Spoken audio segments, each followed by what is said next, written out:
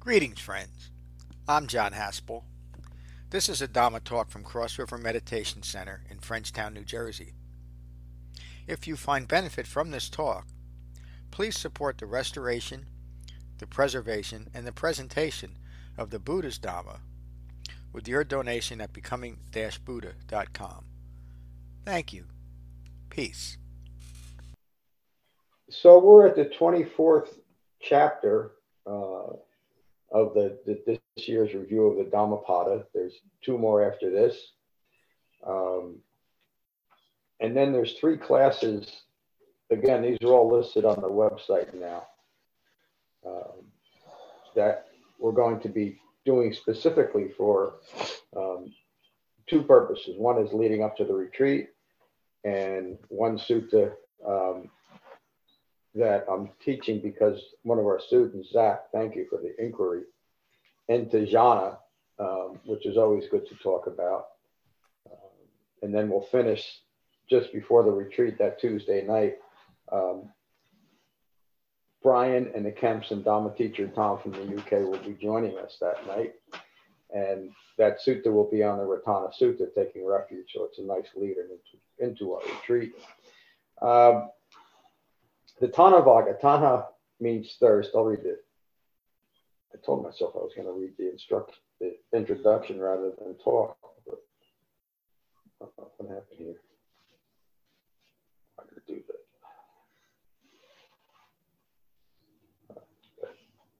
that. So this is from the introduction that I know you all read this past week, right? But the words are just brilliant, so I'm going to. The 24th chapter of the Dhammapada is the Tanhavagga. Tanha, T-A-N-H-A, means thirst, craving, desire, and constantly grasping after satisfying life experiences. So it's rooted in the three defilements, isn't it? It is through the development of restraint that the wise disciple is able to clearly recognize the individual clinging to all manifestations of craving. Meaning this isn't a broad application a blanket that we can throw on all of our experiences. It's in the moment that we're recognizing thirst and desire. And the reason why we sit on our cushions is primarily so that we can recognize when we're getting distracted by our own desire. In this way, the Tanhavagga describes in practical detail the scope and purpose of the Buddha's Dhamma. The Buddha taught a single path, the Eightfold Path, to develop a profound understanding of Four Noble Truths. So to recognize and abandon all views rooted in ignorance of those truths and live free of the stress of constant craving. Tanhavagga, abandon craving, the Buddha's words.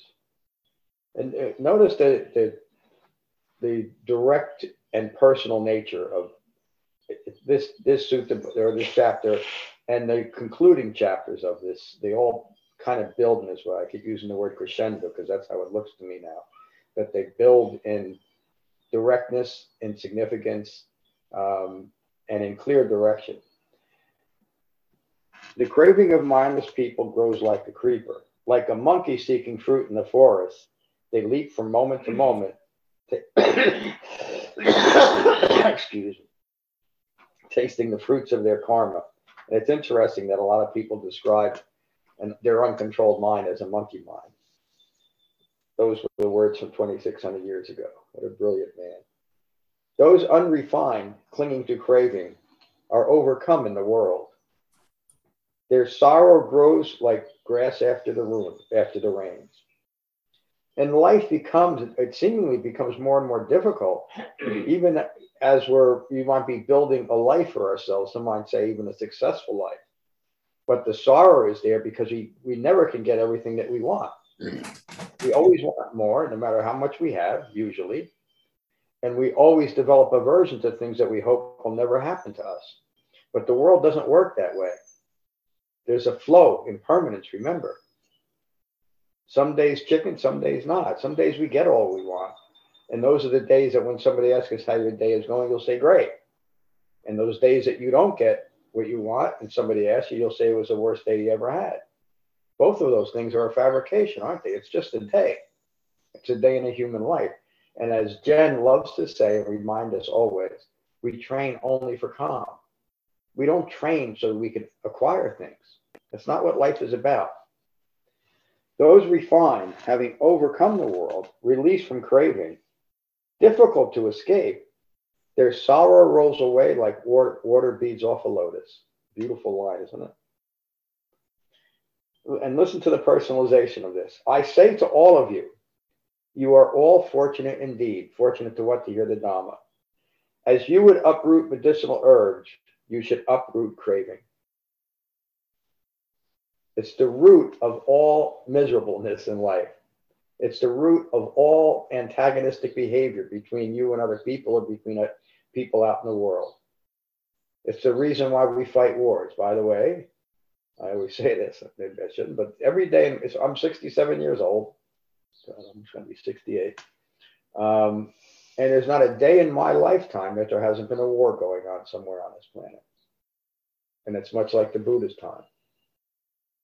Nothing has changed much. We're still rooted in tanha, and craving and desire, and wanting things to be different, and wanting to control people, and wanting to take on an ideology that is antagonistic against another group of people.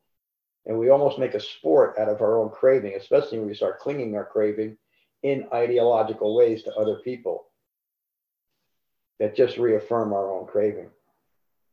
In the last chapter, the Buddha talked about that, to be mindful of your associations, because it is who you associate with and what you associate with in your mind, what ideas that you associate with, that will determine your moment by moment existence, whether it's going to be calm or constant distraction. The Buddha continues, just as a tree will rise again if its roots are not cut, any craving not rooted out will arise again and again. And so this manifests in noticeable ways in our Dhamma. And I've noticed it in myself, and I've noticed it in many people that I've taught, that they'll practice the Dhamma and they'll bring a lot of their life into the Dhamma, framed by the Dhamma. But there's this or that they'll hold out, that they need to manage their own way rather than seeing it clearly. Usually has something to do with a job or a relationship, but those are the big things, aren't they? Mm-hmm. And the reason why we don't usually deal with them right away is we need to develop a foundation. And as we develop our Dhamma practice, we'll be able to recognize those things that we're holding out from the Dhamma. And that's the development of an awakened human being. The mindless person, the currents of craving flowing unrestrained, are always grasping after pleasure and are swept away by the flood of their own passionate thoughts. What a powerful sentence. Everywhere the currents of craving flow, the creeper grows and grows. Understanding, the wise disciple cuts craving at its root. And what is the root of craving? Ignorance of Four Noble Truths. Flowing in from all phenomena and sustained by craving, feelings of pleasure arise in all beings. So again, the Buddha is applying this inclination for human beings to crave as a common human problem, or not even a problem, a common human characterization. So if we find that we're craving a lot, we're not bad people or damaged people. We don't need magic or something mystical to change us. We don't need salvation. We just need to develop concentration and integrate the Eightfold Path. And then we'll stop the creeper. But only we can do it. Right? This isn't a faith-based religion. It's practical direction on how to live our life moment by moment. Grasping after pleasure and satisfaction, people succumb to impermanence and decay. Overwhelmed by craving, the fool chases pleasure like a caged rabbit looking for escape. Bound to the world by greed, aversion, and deluded thinking, they give rise to suffering forever. This is getting a little heavy, isn't it? But the Buddha doesn't leave us there. Overwhelmed by craving, the fool chases pleasure like a rabbit caught in a snare. Those that strive to abandon passion will destroy craving. So he in 2 paragraphs, really 3 sentences, the Buddha describes the problem of dukkha, of ignorance, And in the very last sentence, he says, this is the way out. Those that strive to abandon passion will destroy craving. So all we have to do is strive within the framework of the Eightfold Path. What does that mean? How does that characterize? Right effort. There are those that abandon worldly entanglements and turn to my Dhamma, and though free, run back to that bondage. We just talked about that. Holding something out that you won't bring into the Dhamma or look at it from right view. It's an exception. Look at this person. Once free, they run back to the same old chains. And I've seen that again. I saw it myself. And it's very common. Again, it doesn't mean there's something wrong with you or wrong with your Dhamma practice. Why the Buddha is teaching this is not to berate people. He's cautioning us. Even though you might have it, the mind is tricky. A conditioned mind is very tricky. Ignorance is very tricky. It's included in the word, isn't it? Ignorance needs us to ignore ignorance to continue. It's that feedback loop that the Buddha described in the Nagara Sutta. Ignorance compels us to ignore itself. The wise know that clinging to iron, wood, or hemp is easier to cut than an infatuation with jewels, ornaments, children, or spouses. This is the bond that is elastic, constraining, hard to cut. The wise cut even these bonds. The wise abandon sensual pleasures and calmly renounce the world. Those infatuated by desire are stuck in the swirling river current of ignorance, like a spider stuck in its own web. The wise disciple cuts this off at its root. Having abandoned craving, they abandon all suffering and are liberated of worldly entanglements. Release the past, the Buddha says. Release the future. Imagine doing that. Imagine not having your thoughts bouncing back and forth from the past to the future and never right here and right now. In fact, it's often when our thoughts bounce to the future that they determine what we're going to think about in the future, and often talk about it, when none of it has any reality, because this is the moment of our human life. Not yesterday or the last moment, not the next moment or tomorrow. This and only this is the time that I can live my life, right here, right now. This and only this moment is the only time that I can actually practice the Dhamma. And when I find that I'm distracted, I take a breath, I unite my mind and my body. And that's developed through Dhamma practice. In the beginning, that might sound even impossible. But those that have practiced for a short while realize that it is the inevitable result of real Dhamma practice.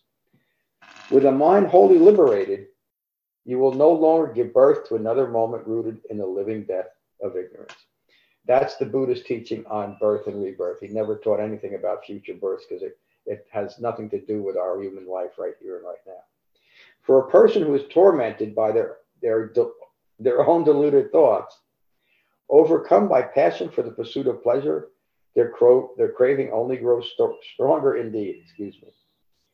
Those who delight in overcoming delusion, we say that sometimes we refer to that as rapture or joyful engagement with the Dhamma. Those who delight in overcoming delusion, who are always mindful, who abandons greed, aversion, and deluded thinking, will end craving by recognizing and abandoning ignorance. Those fearless, free of craving, have overcome passion for the world, who has plucked the thorns of ignorance. There will be no further becoming further ignorant, giving birth to another moment rooted in ignorance. Those free of craving and clinging, perfectly understanding the truth of my Dhamma and the proper context, right? So that proper context is developed by what we do here. We meditate, we come to class, and we study. And that provides the context, the proper context. It was when I started understanding what the Buddha taught, and this is after, I wish I really kept track of it, but it's 10 to 15 years in the modern Buddhist schools. And over the course of that time, I might have heard Four Noble Truths and Eightfold Paths 2 or 3 times. It was never taught. And the only thing that was really referenced were the sutras that came much later after the Buddha's death, so we didn't teach them, or a severe modification of dependent origination, meaning calling it interdependent co-arising or interbeing or anything else that the Buddha didn't teach. The context for this, what the Buddha is talking about, is understanding what is taught in dependent origination and Four Noble Truths. That's the proper context. Those who do so will indeed be free of ignorance. They are profoundly wise, a great person. Through right knowledge, the Buddha's words, I have conquered the world. This is a really bold statement then and now, isn't it? But that's the point. We'll learn when I teach the Ratana Sutta, but we can learn it right now. This is what we do. We take this refuge in the understanding that a human being actually did this. That human being left his instructions on how to do it. And we are so fortunate to have a well-informed and well-focused Sangha, so that we have that third jewel, which the Buddha said is the most important jewel. We are so fortunate to have what's here. And I say that often, but that's because I've been in a lot of different traditions and Sanghas and temples, and I'm not putting them down, but I didn't learn anything about what it means to be a human being until I started studying what the Buddha actually taught. Through right knowledge, the Buddha's words, I have conquered the world. I am free of clinging. Through abandoning ignorance, I am free of craving. I have comprehended this by myself. Why? He's not bragging. The Buddha wasn't given to braggadocio. He's saying, if I can do it, you can do it. I have comprehended this by myself. And then he says, who would I call my teacher? He's saying the same things. Who would we call ultimately our teachers? It's ourselves in our own right effort. You get guidance and support by teachers and the rest of our Sangha. But you are your own teacher. Only you can teach yourself what it means to be you. And doesn't that make perfect sense? I can't teach you what it means to be you. How could I? But I can relate to you what it's been like to get to know who I am. And until I did that, I thought there was something severely wrong with me. I thought I was too short, at times too fat, at times too long hair, at times no hair. But I was never good enough for this world or this moment. Until I realized what's taught in the Dhammapada Sutta. I'm a six property person, and no matter what I do with my life, I'm going to be a six property person. The four elements, the fifth property of space, and the sixth property of consciousness. Thank you. And that describes every human being, doesn't it? And then everything else that we do in our life is just the backdrop to how well we're living our life. So are we living our life, as Jen says, living it only for calm? Or are we living it always feeding tanha, always rooted in greed? Who would I call my teacher? The gift of the Dhamma is foremost. The taste of the Dhamma is foremost. Delight in the Dhamma is foremost. Free of craving ends all suffering. Riches ruin only the fool, not the wise disciple seeking nibbana. The fool ruins themselves as well as others. Look what's going on in the world. Weeds destroy fields as craving ruins humanity. Therefore, what is offered to others, free of craving, yields abundant fruit. One more time. Excuse me. Weeds destroy fields as craving ruins humanity. Therefore, what is offered to others, free of craving, yields abundant fruit. That's a description of true liberation. And that's the end of today's sutta. Thank you all. So the Buddha is really getting to the point of this, and he's being rather emphatic in what he's teaching. But again, in the context of the Dhammapada, and those that have been here for this whole study, I think will notice the gentle progression to these last 7 or 8 chapters that are really saying, this is it. This is what we need to do if we're going to awaken, gain full human maturity. Recognize and abandon tanha, thirst, craving, desire, as it arises, as it passes away, in this moment. And it's okay to reflect on the past of yesterday when I needed 3 bowls of ice cream instead of 2, or tomorrow when I'm going to get 3 bowls of ice cream. But right here, right now, what's going on in my mind right now? Is it calm? Is it peaceful? Is it the way that I want it? Because I'm in control of my mind, aren't I? Nothing else. No external influence or agent works on my mind. I do. So what am I craving for in this moment? What do I need in this moment to make me feel complete or happy or content? Do I need more of something? Do I need less of something? Do I need to be 25 again? Or can I just be a human being? Can I just be a 6 property person and leave it at that? Jeff, what do you think? Well, it certainly lays it out in plain, clear terms. I don't think I could add anything at this time. Thank you. I always love it when I leave you speechless. So thank you, Jeff. Mary, how are you? Good morning. I hadn't read this ahead of time, and it feels like he's up the ante a little bit in this one, and really trying to get people's attention that the way is here. And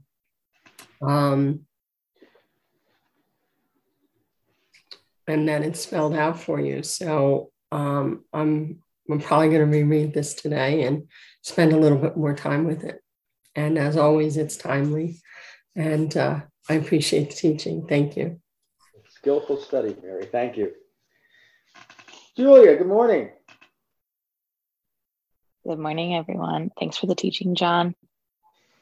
I think that this teaching reinforced for me something that that's been coming out in the previous classes about how,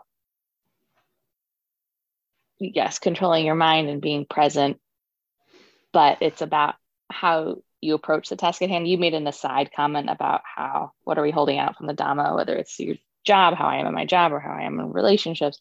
But even if you're having to think about things in the future in those areas, or if you're, I don't know, just living a human life and working through any of those things, it's just about how you're doing it in the moment that matters.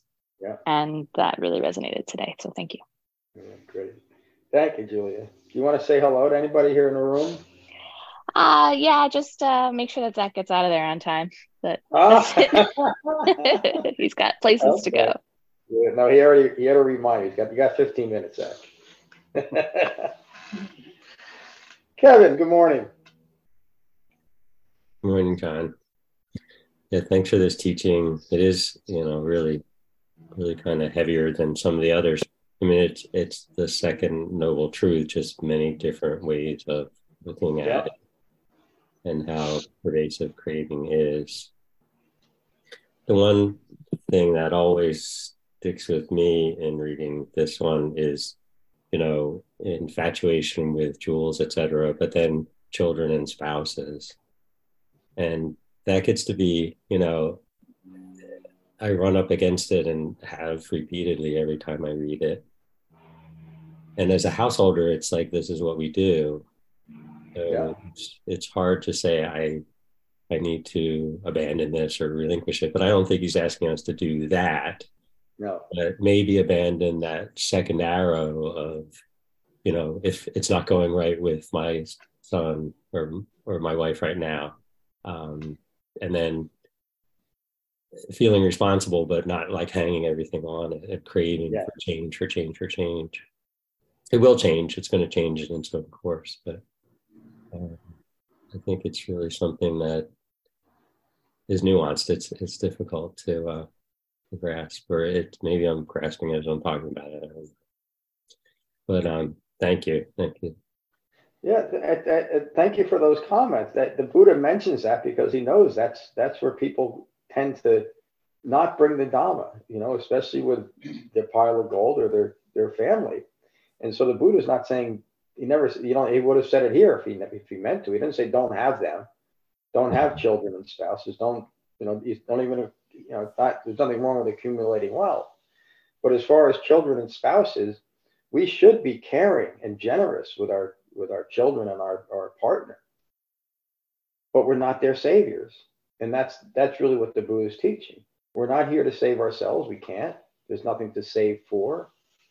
And we're not our children or our spouse's savior. And that can lead to a lot of calm and peace in a relationship. The difficulties I always had with the women I was involved with, I didn't realize it at the time, was because I wanted them to be different. I thought I needed to save, and that's salvation, isn't it? And it's a convenient way to look at the world and look at others, and not look at yourself by saying, yeah, that person needs to be a little bit better in this way or that way. But I'm perfect as I am. I'm perfect as I am. It's everybody else. But it's nobody else, is it? Just us. Thank you, Kevin. Brian, good morning. Morning, John. Thank you. And Kevin, I was picking up the same thing this morning.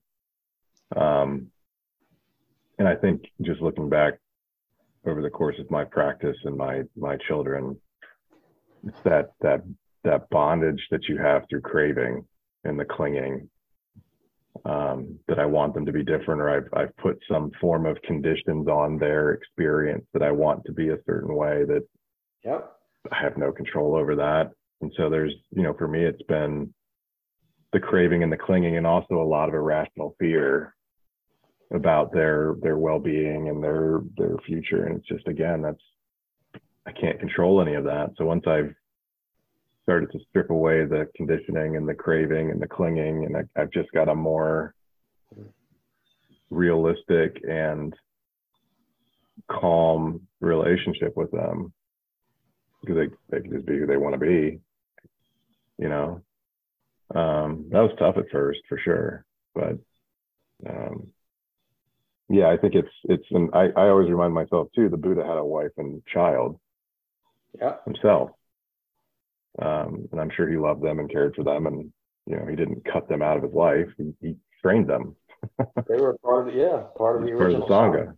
So I think that's, for me, is always comforting and reassuring, that what we're getting rid of are just these things that lead to our suffering and the suffering of others, nothing else. So Thank you. Thank you, Brian. Does anybody not want to be on camera? It's okay if you don't want to be. Okay. Here's Zach. Good morning, Zach. Let me get it to you. Thank you for the teaching, as always. That last line to me just packs such a punch. Yeah. And I'm curious, it says to others. Is the Buddha speaking of generosity in that moment? Because I think the line is just as powerful. What is offered free of craving yields abundant fruit. The present yields abundant fruit. Yeah, it's ongoing generosity. And the Buddha also said, it's kind of inferred here, but directly in other ways, that the greatest gift that we can share with anyone is being an example of an awakened, fully mature human being. But along the way, as our own craving and clinging for things and even ideas lessens, we will be much more generous with people, and it will bear fruit. And how will it bear fruit? Well, it's not like I'm going to be really generous with you and I'll give you $10 because I know the universe is going to send me 100 back. People believe that. I believed it for a while. Or even, I'm going to be good to you, not because I really care about you as a human being, but because I'll get to heaven. And it proves what a good person I am. That's a fabrication, even though the interaction might be the same. But in my mind, it's destroying me, isn't it? The belief in salvation. But just giving freely of yourself in whatever the situation is what the Buddha's talking about. But the most thing that we can give to ourselves and other human beings, the most loving thing we can do for ourselves and other human beings, is to take to the Dhamma and awaken. Because at the very least, we won't be contributing to stress and suffering in the world. And that always bears fruit, doesn't it? So it's a very deep and profound, but also very practical teaching, isn't it? You have anything else, Zach? No. Thank you for joining us. You better get going soon. You got 7 minutes. All right, let me go to Bridget. Man, it's just hell getting old. Jen, could you get out of the way a little bit? Yeah. There, we got it. There's Bridget. The teaching, John. This was extremely helpful. As everybody's pointing out, there's those places in your life that are the more challenging places to learn to apply the Dhamma. Yes. And I think I've been having the feeling lately that I've kind of applied the Dhamma at some of the easier places. I'm feeling kind of confident to move through those types of interactions and experiences. And I'm looking at the more difficult ones and trying to apply the Dhamma more consciously in the moment, and it's challenging. Yeah. And I'm trying to be patient and gentle and give space and time for the skillfulness to develop. But this teaching really gave me a lot of, I think, the tools necessary to start to do that more effectively. So I'm really grateful for that. That's all I have. Thank you, Bridget. That was a lot. And that the foundation that you built with recognizing craving on the less important things is the foundation for bringing it to the more seemingly important things, isn't it? And that's Dhamma practice as well. The occasional thief who might steal a pack of gum once a week down at the convenience store, it's easy to stop doing, but for most people it should be. I mean, those are, maybe that's a silly example, but that might be something that's easy to drop. But dealing with your children or your spouse or a boss or your employees, or et cetera, those things are more difficult. That's why we build a foundation and then finally apply it. Again, life itself in this moment is Dhamma practice, and it's the only place we can practice the Dhamma, is right here and right now. That doesn't mean that if we lose our minds and are distracted for a day or two, doesn't mean that we're not practicing the Dhamma, because the Dhamma teaches us, just like on our cushions, we recognize that we've become distracted. Off our cushions in our daily life, we will recognize, oh, I've become distracted for a few days. Let me be gentle with myself and sit. And it's just like that. So thank you, Bridget. Hello, Becky Sangamon. Hello. Boy, this was really hit me today. I just learned, I feel like I learned a lot about myself, just trying to imagine cutting the difficult bonds. Yeah. But Kevin and Brian, what they said was so helpful. And the important thing, as Bridget said, is remembering that you're doing this in the moment. It's not something you can sit down and figure out how to do. It's just you're doing it in the moment. And that, to me, really gives you a framework for doing it. Yep. And really, just really makes you believe that you can do it. And it's simple, but it's not easy. But it just gives you a look into success, sort of. Yeah. Yeah. So, thank you. Thank you, Becky. I think the simplicity of the Dhamma is one of the issues that people have because we think it should be more. Mhm. What is that? That's thirst. That's saying, wait a minute, this I make anymore. I can't promote myself out into the world. Well, it's a much better promotion of yourself as a common human being than somebody who's maybe quietly aggressive or always grasping after or is in competition. And in the moment is when you realize you're doing it or you're not doing it. Yeah. It's in the moment. Yeah. Thank you for saying that. It's right here, right now. Mhm. And that begins with jhana meditation, developing just a little bit of concentration. And then you'll start seeing it. Again, it's just, when you think about how brilliant this man was from 2,600 years ago, with no technology, no Wikipedia, no nothing. He figured this all out. And it is so simple and brilliant and straightforward, and it still works. The Four Noble Truths are still noble. They still work. Thank you, Becky. Except you, again, you don't mind? No, I don't mind. And nobody has, you're not compelled to talk. If you'd rather take noble silence, that's fine. That's okay. And welcome to our summit. Thank you. I think ever since I started really meditating and putting meditation in my life, I noticed that, and I realized that I'm able to let things bounce off of me more and not have, I think what he's saying is that you really just can't have control of other people. Yeah. And you only have control of yourself, and whatever you do, whatever you feel, it's your cause. And if you feel disturbed, it's your problem. And I think he's also saying, let the shit show happen. Just sit back and let it happen. Don't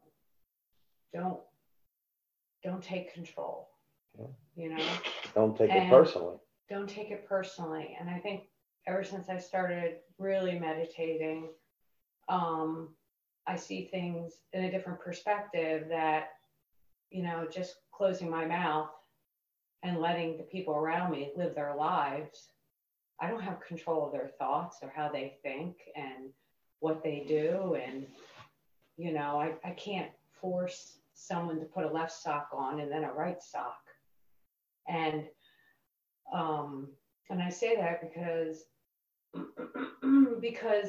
you get tight and you get so wound up, and I get wound up, and then I say, well, what am I doing here? What do I really want from this?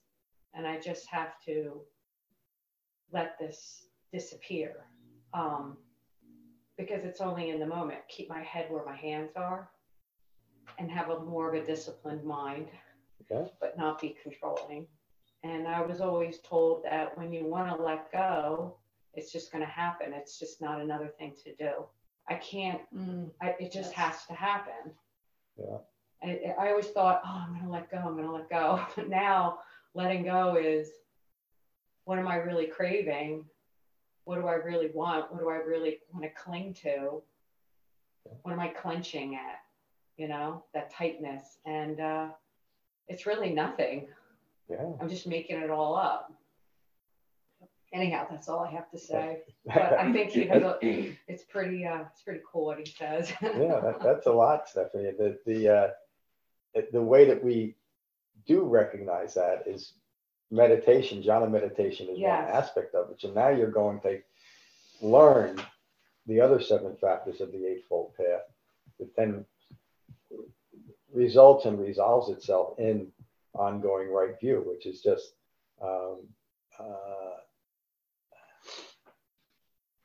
you regain your natural state. So at that point, it's not something that you have to do. You simply remain calm. But up until you get to that point, you do notice, I want this to be different, that to be different. And it does get easier. You'll start noticing it. You'll go, oh, I did that. And then you'll say, oh my gosh, all right, next time. But you can't control everything. It's not can't control possible. Anything except your own thoughts. Right, exactly. So I just let them live their lives. Yeah. I'm not here to control them. Yeah. That's the beginning of being gentle. Thank you, Yeah, Stephanie. you're welcome. Hello, Dhammapada. Oh, 9:33, my friend. I'm gonna stick around for a few more. Oh, you Oh, guys. You can't leave. Did you hear that, Julia? Trouble. Taking noble silence. So That was good. Hey, Bashi, you can't. I won't say anything. She'll never know when you leave. That was good. there you I'm a teacher wrong. Yeah, that one line where he speaks of the wood, the iron, and the hemp. Those were the things that were used in those days to imprison. You were bound by rope, you were bound by chain, Yeah. you were locked up behind heavy doors. And these are the things that we now, what craving does to us. It binds us, it imprisons us, ties us to things that we think we should be tied to. Yeah. We're the jailer. We're our own jailer. Mhm. And in a way, we try to imprison others. Yeah. Tie We them even have to- a phrase. We take hostages. That's a common phrase, Take people hostage. But in families, that's a difficult thing to give up. And to find that balance between caring for people and wanting them to be different than they are, that's a very fine line. Yeah, it is. But once you cross that divide, you realize it's really not, because then it becomes only one thing. The lack of salvation, but care goes. Just because we're not trying to save people doesn't mean we don't care for them. And I would say I care more deeply for humanity than I ever did before, because I realize I don't have to change it. I can be present with it and observe it. I was talking to David about how interesting this and that was. It keeps popping up in society. Watching the manifestation of greed and aversion, always arising and passing away in human events. That's what this world is about. It seems. There is dukkha. But and in family life, it's also the perfect opportunity to see that arising of greed. Yeah. Because it goes pretty deep. Yeah. Thank you. Dhamma teacher Jen. Good morning. Good morning. Good morning, everybody. Yeah. I feel like I need I want to hit the pause button so I can just Take it all in. get all my thoughts together, and then because there's little pieces of whatever they said that Yeah.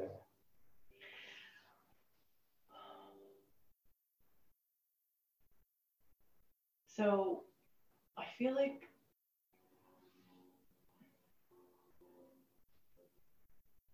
if there's areas of your life that you're insulating from this practice,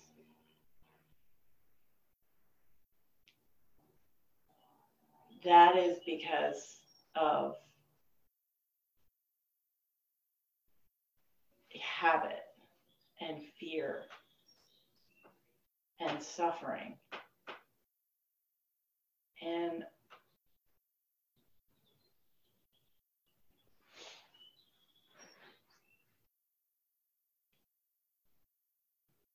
ironically, it seems hard to recognize how much impermanence can disrupt the things that we love. Yeah. To bring in impermanence and our understanding of impermanence with our loved ones or the things that we cherish is to see how we're identifying with them. Even though it feels like super uncomfortable and challenging.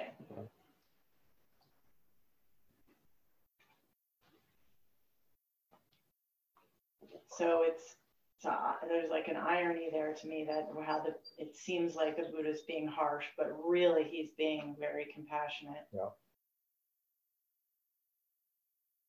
The other thing that I wanted to point out was that if you're in the habit of practicing jhana and you develop the habit of seeing and observing and staying present with the breath, feelings, thoughts, and overall states of minds arising and passing away on their own, then you're in the habit of consistently staying with impermanence. Yep. And once you develop that habit, then you just naturally bring it into all aspects of your life. Say that again if you can.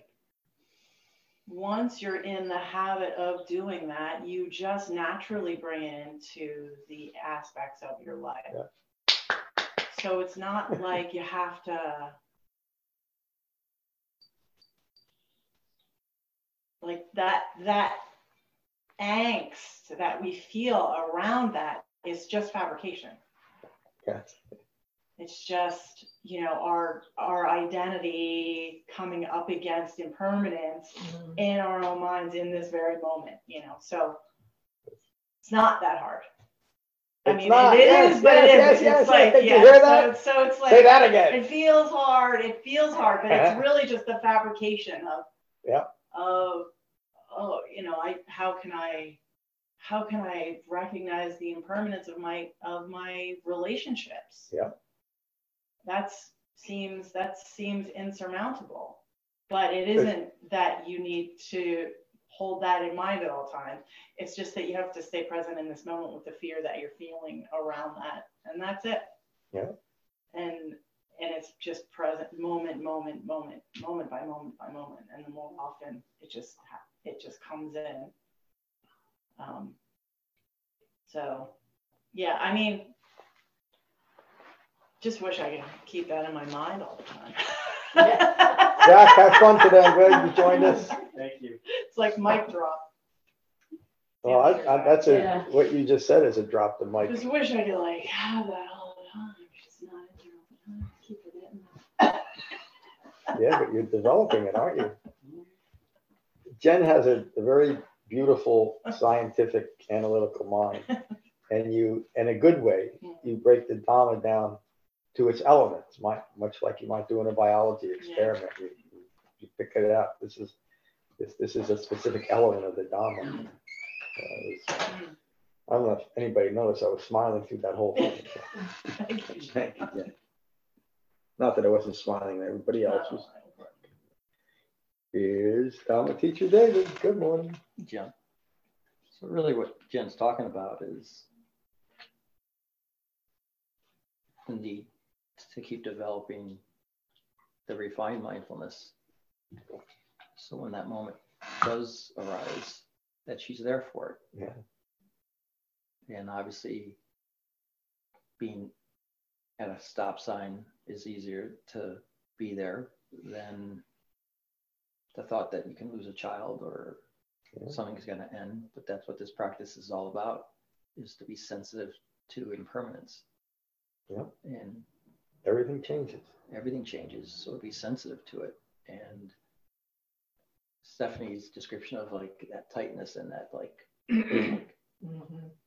you get tunnel vision.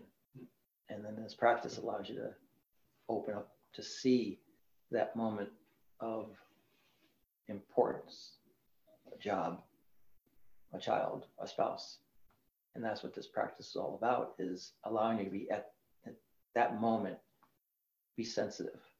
And it's the same mechanism. It's the same development of this practice is from the very little to the very most serious. Yeah. And there's no advanced course, and there's no thing you can do to rush it. Yeah. You just have to come to class, sit twice a day, listen to the stories, and that's it. That is it. That's it. Thank you, David. Yeah, there is a section on the website about how we teach and practice the Dhamma, and it's always a good review. But of course, we suggest 2 meditation sessions, jhana sessions, using the recorded guided meditations from the website, and then doing this, doing a little sutta study during the week, and coming to class. And this is another remarkable class. All of you, including Stephanie, a new member, a new Sangha member, contributes to this thing that the Buddha said is the true jewel. It's a well-informed and well-focused Sangha. And again, and the Buddha teaches in the Anapanasati Sutta, what we have here is rare in the world. Even during the Buddha's time, people that stay focused on the Dhamma were rare, and people that actually awakened through the Dhamma were rare. And we're doing, I say it often on retreat, and more often here too now, that we are practicing the Dhamma as close as possible to the way the original Sangha practiced the Dhamma. I think that's remarkable. All right, we'll. I think I'm done with this. I have to say. Oh, with Flip your Jen. camera, John. Sorry. Here's John. Jen reminded me of something that happened with me and a family member. I was just thinking, she has passed now, so there's no way that she's going to hear it, I don't think. And she had just come through her 3rd divorce, and she was really agitated, hateful about all 3 of her failed marriages. Even the first one that was, I think, 18 or 20 years before this one. And I tried to explain to her that in a way that might make sense to her, but impermanence. That just because you married someone and you were in love with them or you wouldn't have gotten married to them, people do change. And we shouldn't hate them just because they change. And one of them did something that was pretty awful, but that was still an aspect of his behavior changing. And so people change. Does it do us any good? I remember saying this to her. I said, is it doing you any good to hate so and so and so and so? And her answer was yes. And I realized that there was nothing, I didn't just drop it. I cared for her, but there was nothing else I could do. That's right. She insisted that was how she had to see this relationship. Because, why? Because she was taking it so personally.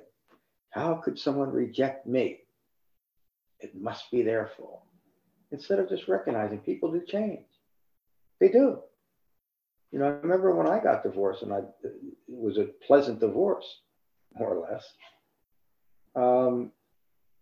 And I said, basically, I didn't know much about the Dhamma at the time, but I said basically the same thing to my future ex-wife at the time, Joanne. I said, it's not that you're a horrible person or that, I don't even care for you, but we were married 7 years. I said, but we both changed. We didn't have children. And it was obvious. We both had changed a lot. We were both in recovery, and she worked on herself in a certain way, and I did some other things, but we just grew apart. No need to hate each other. And for the most part, that was as pleasant a divorce as you can get. And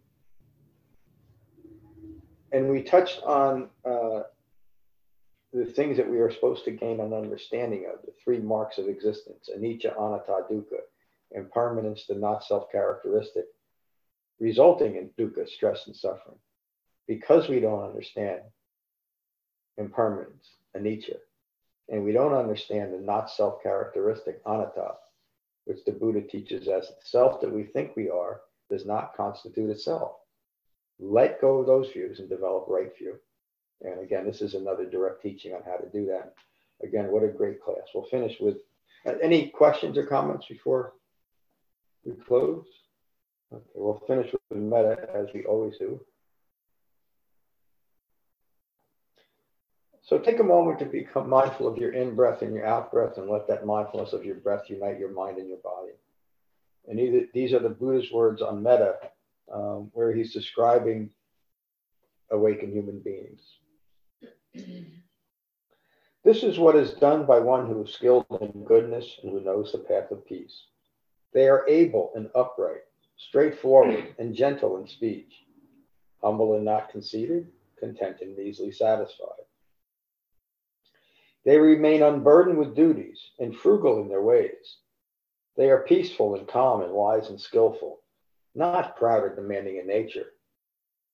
They do not do the slightest thing that the wise would later reprove. They are always mindful that all beings be at ease. Whatever living beings there may be, whether they are weak or strong, omitting none, the great or the mighty, medium, short, or small, the seen and the unseen, those living near and far away, those born and to be born. They are always mindful to not deceive another or despise any being in any state.